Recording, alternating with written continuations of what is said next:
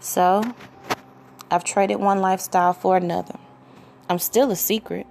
I've still managed to be successfully unsuccessful with yet another lover. My heart is reckless and endangered. My mind is exhausted and oftentimes angered.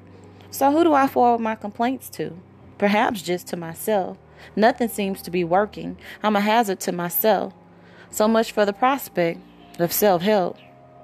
If I hear one more person tell me to be patient, I think I might lose my pseudo cool. I've grown weary of putting myself on the leash and even more weary of playing the fool. So what am I supposed to do with all of these feelings that refuse to silence themselves and just hide? What am I supposed to do when I've grown bored with swallowing my pride? I'm sick and tired of being sick and tired of putting up this facade.